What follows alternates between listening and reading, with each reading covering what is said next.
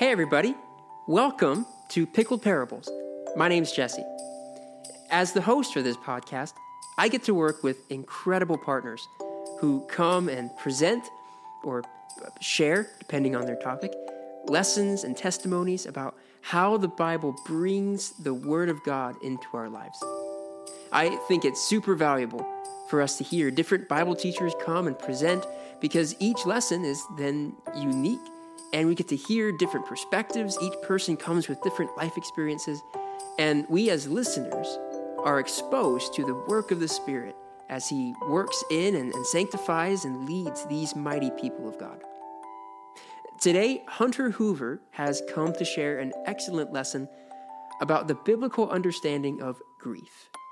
So I'll turn things over to Hunter and let him take it away.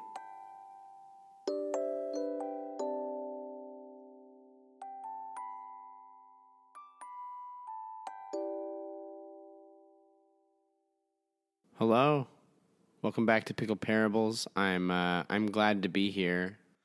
I'm thankful for the opportunity to get to share again with you. I hope you all had a happy Thanksgiving, but I believe this one lands after Thanksgiving. So I hope you had a happy Thanksgiving. And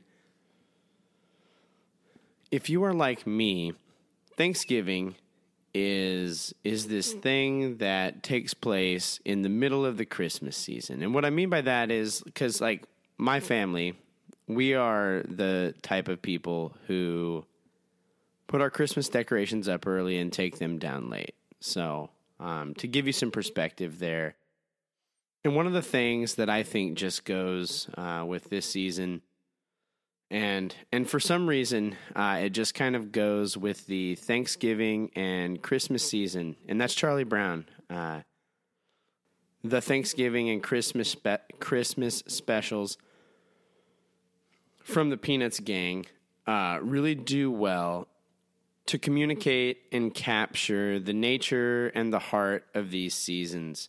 Namely, just thankfulness for our blessings and celebration of the birth of Jesus, or as the Peanuts says it, the real meaning of Christmas. But Charlie Brown is also well known for something else, and in many ways, it's his catchphrase. Good grief. It is the holiday season indeed. And while holidays are, for most people, a time of great joy and celebration, there are others who experience it with a sense of loss. This time of year, we often begin to spend more and more time with family, often family we haven't seen for a bit. And when we interact with these family members, and often when we interact with our past family traditions, we can be reminded of those members of our family and our loved ones who are no longer there to celebrate those traditions with us. I want to get ahead of the ball here and just say, I think and I firmly believe that it is possible to be overcome with joy and praise and celebration for God this time of year and still experience these feelings of grief. Those two can go hand in hand. And as I was thinking about what to share, at first I thought, hey, I should share something on thankfulness. It comes out so close to Thanksgiving. But as I was thinking about it, life occurred, and a family member of my wife, who is really a family member to me, has passed. And as I'm sitting thinking about things, and then later on after the passing, I'm standing at this pretty rowdy worship night, and I'm just kind of like letting the just kind of the concussion of noise sweep over me, and I'm just kind of mulling the week over in my head, thinking about work, thinking about how work is going to look with the holidays coming up, and just thinking about the time off that I have taken in order to go attend the celebration of life and funeral for this family member. And I'm reflecting on this, and I keep coming back to this feeling, and I can't place it in the moment. I can't place what it is that I'm reflecting on, but I keep coming back to it in the middle of this worship set, and then it dawns on me. As everybody's singing what is pretty much an upbeat and up-tempo worship song, and as the gentleman leading is getting more than into the music himself, I realize that what I'm reflecting on is grief. Grief. And you might hear that and you go, well, okay, yeah. Leave it to Hunter to take the worship set to be the time that he, I don't know, decides it's time to look at grief. But yeah, I don't know. It's what was in my brain. It's what I was kind of thinking about and praying on. And so I'm going to continue to follow Jesse's good advice and share from where I'm at. So Ecclesiastes 3 tells us that there is a time for every season and matter of thing that happens under heaven. Ecclesiastes 3, starting in verse 1, says, "For everything there is a season and a time for every matter under heaven. A time to be born and a time to die, a time to plant and a time to pluck up what was planted, a time to kill and a time to heal, a time to break down and a time to build up, a time to weep and a time to laugh, a time to mourn and a time to dance, a time to cast away stones and a time to gather those stones together, a time to embrace and a time to stop embracing, a time to seek and a time to lose, a time to keep and a time to cast away, a time to tear and a time to sow, a time to keep silence and a time to speak, a time to love and a time to hate, a time for war and a time for peace." I find Ecclesiastes, just to share personally, the book of Ecclesiastes is one of my favorite books of the Bible, mostly because I find Ecclesiastes to be an incredibly honest book. And it's an incredibly honest book that looks at and handles and struggles with doubt and uncertainty and human struggle and toil and injustice and feelings of hopelessness. It stares them down and it says, this is what these are, and these are real things that people are experiencing. And now how do we interact with this from a place that assumes a good and loving God? And here, in this section of Ecclesiastes, this is a section of the book that I think is often shared. I think we sometimes read this section. It's put into cards, Christian sympathy cards, and it's put into all sorts of different, for lack of a better way of saying it, Christian home goods. And I think we sometimes read this section and we think, well, okay, so obviously there's a time for everything, but we would do well and we should really just minimize our focus on and limit the time we spend on those seemingly unpleasant and negative parts that are listed here. We spend a considerable amount of energy and time figuring out how to build something up. But how often do we take our time and care and that same amount of energy in breaking something down? We get excited at the birth of a new baby, and there is this sense of wonder there, but death, for many, makes us uncomfortable. We love to laugh and dance and celebrate, but we treat, and we do a lot of that this time of year, or at least I believe we should. But we treat the seasons and times of mourning and weeping as just these mere hurdles that we have to clear in between two seasons of celebration. And in doing so, we don't give enough attention to grief. And I don't want to make it out that Ecclesiastes and in it our God is saying that we should have some emotional response to these things. Rather, that they have a time and a place. Like, we should not have the same emotional response to the days of rejoicing as we do to the days of grief. We shouldn't have the same emotional response. But both have a time and a place in not only the human experience, but the spiritual life of a Christian. And if we seek to just minimize the bad emotions and the bad feelings of these when we are in the midst of them, we are not being true to the nature of the book of Ecclesiastes, which, as I shared, it seeks to tell the truth even when the truth is challenging to be told.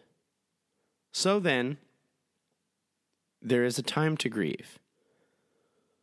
And maybe perhaps grief, or appropriately going through grief, could somehow be good. In the book of Job, which we have mentioned many times here on Pickled Parables, it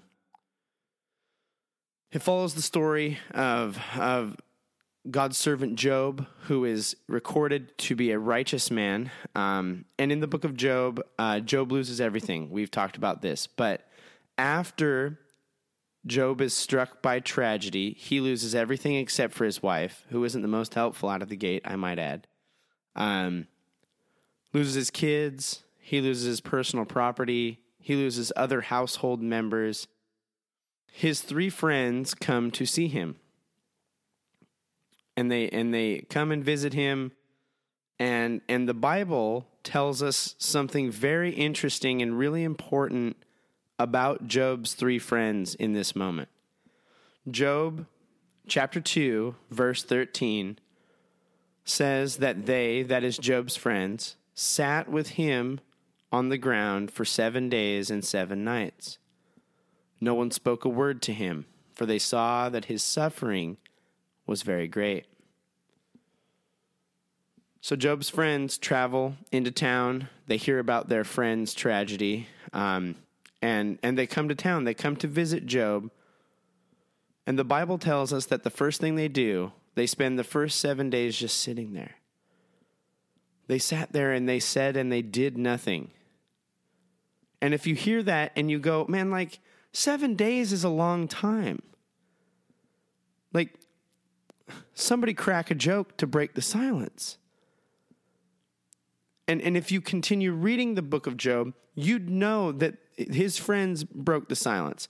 You become acutely aware that maybe they could have served to sit there and say nothing a bit longer. I would point back to the book, to the chapter in Ecclesiastes that we just read that says, there's a time to keep silence and a time to speak. Job's friends gave Job a chance to grieve. And this act of just sitting there is probably more helpful than the words they offered Job in a time to observe the season of grief. Them just giving Job the space to grieve what he had lost is probably more helpful than any of the words that they gave to Job the rest of the book.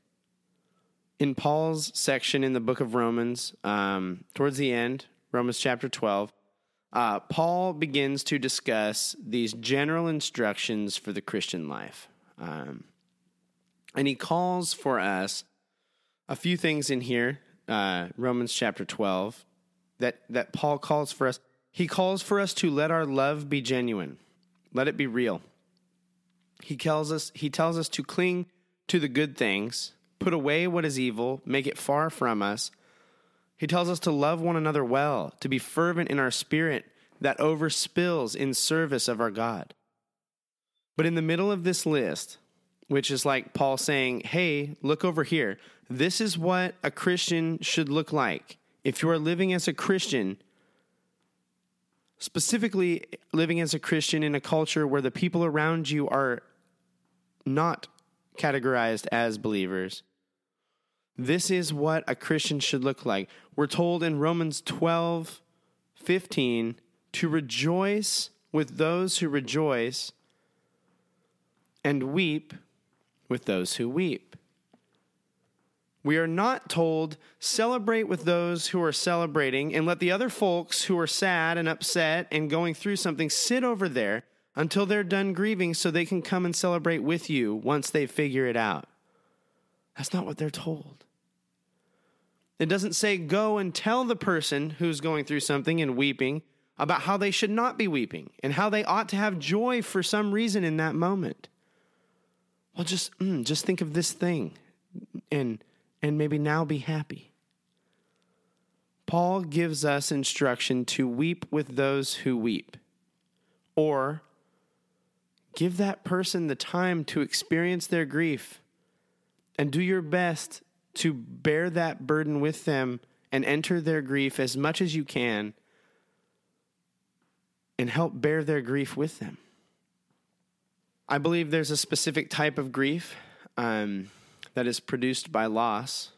In church, as our church that I attend and work at, we have been working through the book of Genesis, and our pastor has recently finished preaching on Genesis. And one of the things that I was struck by as our pastor preached through the book of Genesis this time was how often, how frequently the Bible records the death, and more importantly, I believe, the burial custom of the family of the person who passed away.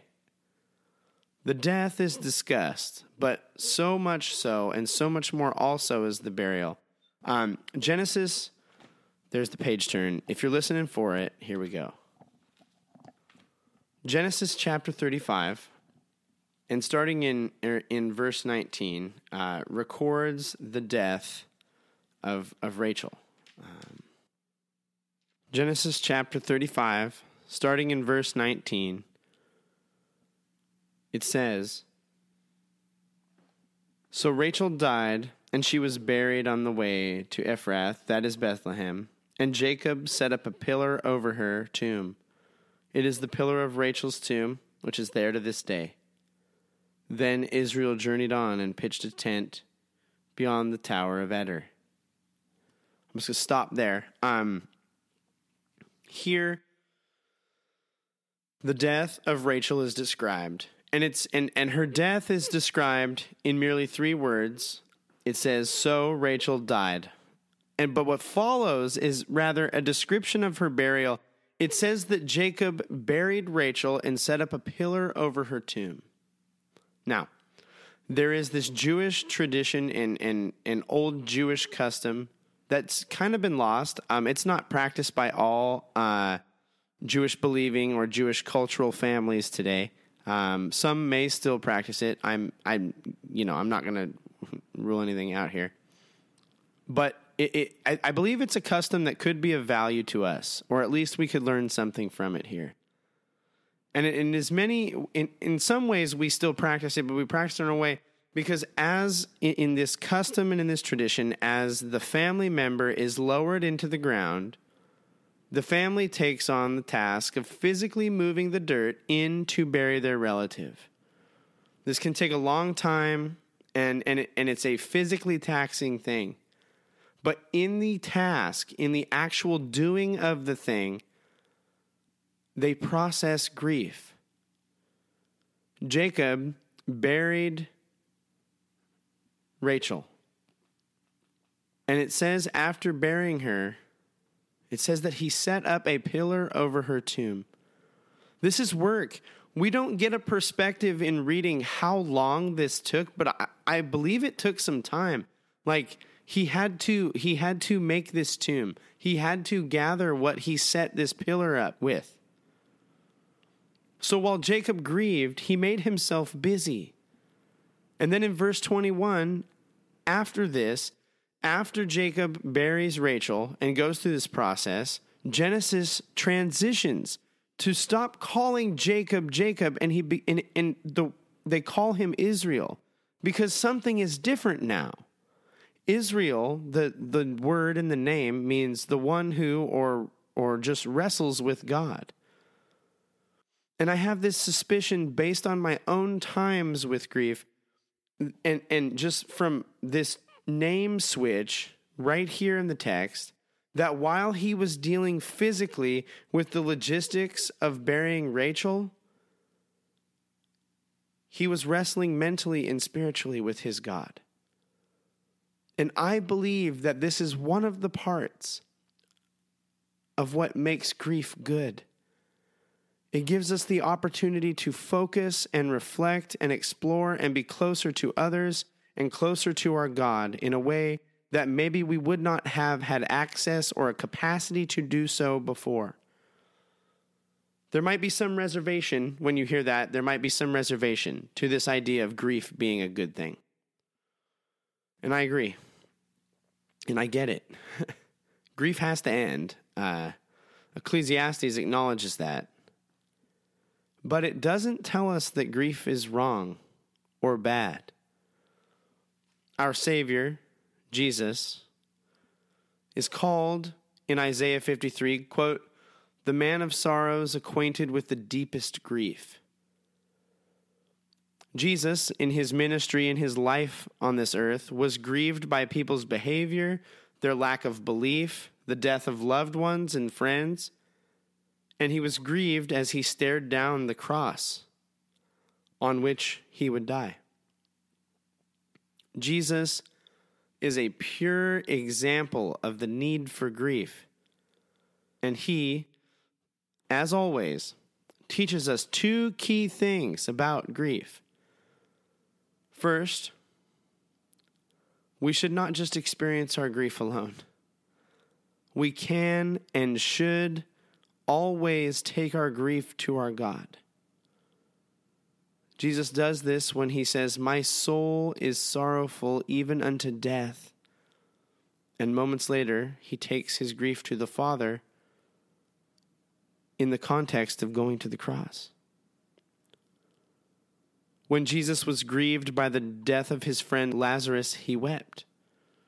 Moved by the sorrow of his friends and the unbelief and lack of emotional care of the people gathered, Jesus weeps over the situation. And then, moments later, prior to raising Lazarus from the dead, he prays to God regarding his sorrow in the moment. Because Jesus teaches us when we grieve, we should not grieve alone. But second, when we grieve, we do well to take our grief to God.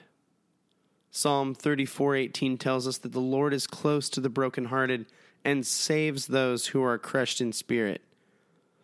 There are countless psalms that serve as examples of God's people taking their grief to God, and God being this loving and caring God who listens to their grief and responds in a way that brings comfort, or if it is not a comforting way in the moment, brings peace in the midst of uncertainty with grief.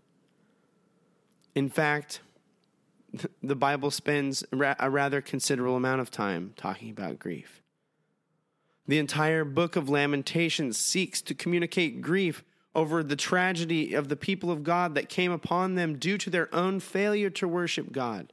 The book is very honest, it's very sad, and is in itself a grief cry to God. And my point in highlighting all these things is this: the Bible holds grief as valuable. It holds grief as a process that we go through. And in all these things, you might be thinking, well, okay, but how can grief be good? Like, get real. This isn't Charlie Brown. This is real life. Grief, in the moment, gives us an opportunity to call on and draw near to the God of all care, wrestle with God longer, and take stock of what is valuable. Because James tells us when we draw near to God, God will draw near to us. Grief gives us a chance to one day have something to reference when we get to support those who are grieving. Our God gave us each other to bear burdens and need our burdens bore. That includes when those burdens are filled with grief. Grief gives us a chance to process. It's not a box we check or a Band-Aid we rip off real quick so we can get back to life. We work through grief so that way we may actually go through it, look back and say, one day, I didn't like my grief, but it was good to have had the opportunity to grieve well. Because if we don't grieve, and we don't weep, and we don't mourn, specifically when it is the time and season for those things, then when it's the time and season for laughing and dancing and supporting others, we're not ready. So, God gives us good grief. Not because it's enjoyable, or because we should spend as long as we can just sitting in it, or to make us feel helpless or hopeless.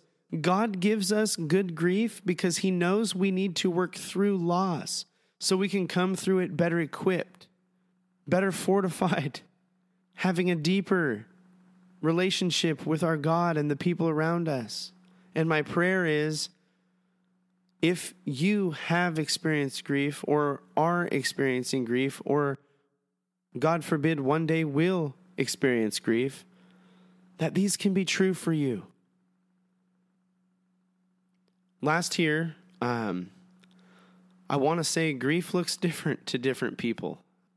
We can see that in Scripture. Job sat and kicked it for 7 days with his friends, and Jacob built a pillar. If your brother or sister grieves different than you, I'd encourage you to take a leaf out of the book of Job. Just sit with them. Give them the appropriate space and time to grieve the way they grieve. Some people grieve through staying busy, by being by themselves. Others make plans. They get social. Others grieve quietly. Some add work to their grieving. Sometimes we grieve in the middle of a worship set as we think about those who will be grieving much more than we will. However you grieve with the people who care about you, who love you, and who can point you to a deeper relationship with Jesus. And grieve with your God. Take it to God. Tell God about your grief. Because no one cares about you or your grief more than your God. God bless y'all. Thank you for listening to Pickled Parables. If you enjoyed this message, please rate us, subscribe, and share with your friends. If you're interested in more things like this, check out our secondary podcast called My Dusty Bible. To stay up to date with all things Parable, follow us on Instagram at parable_ministries and visit our website at parableministries.com. Parable is a volunteer organization, and we would deeply appreciate your prayers. Thank you for joining us today. We'll catch you later.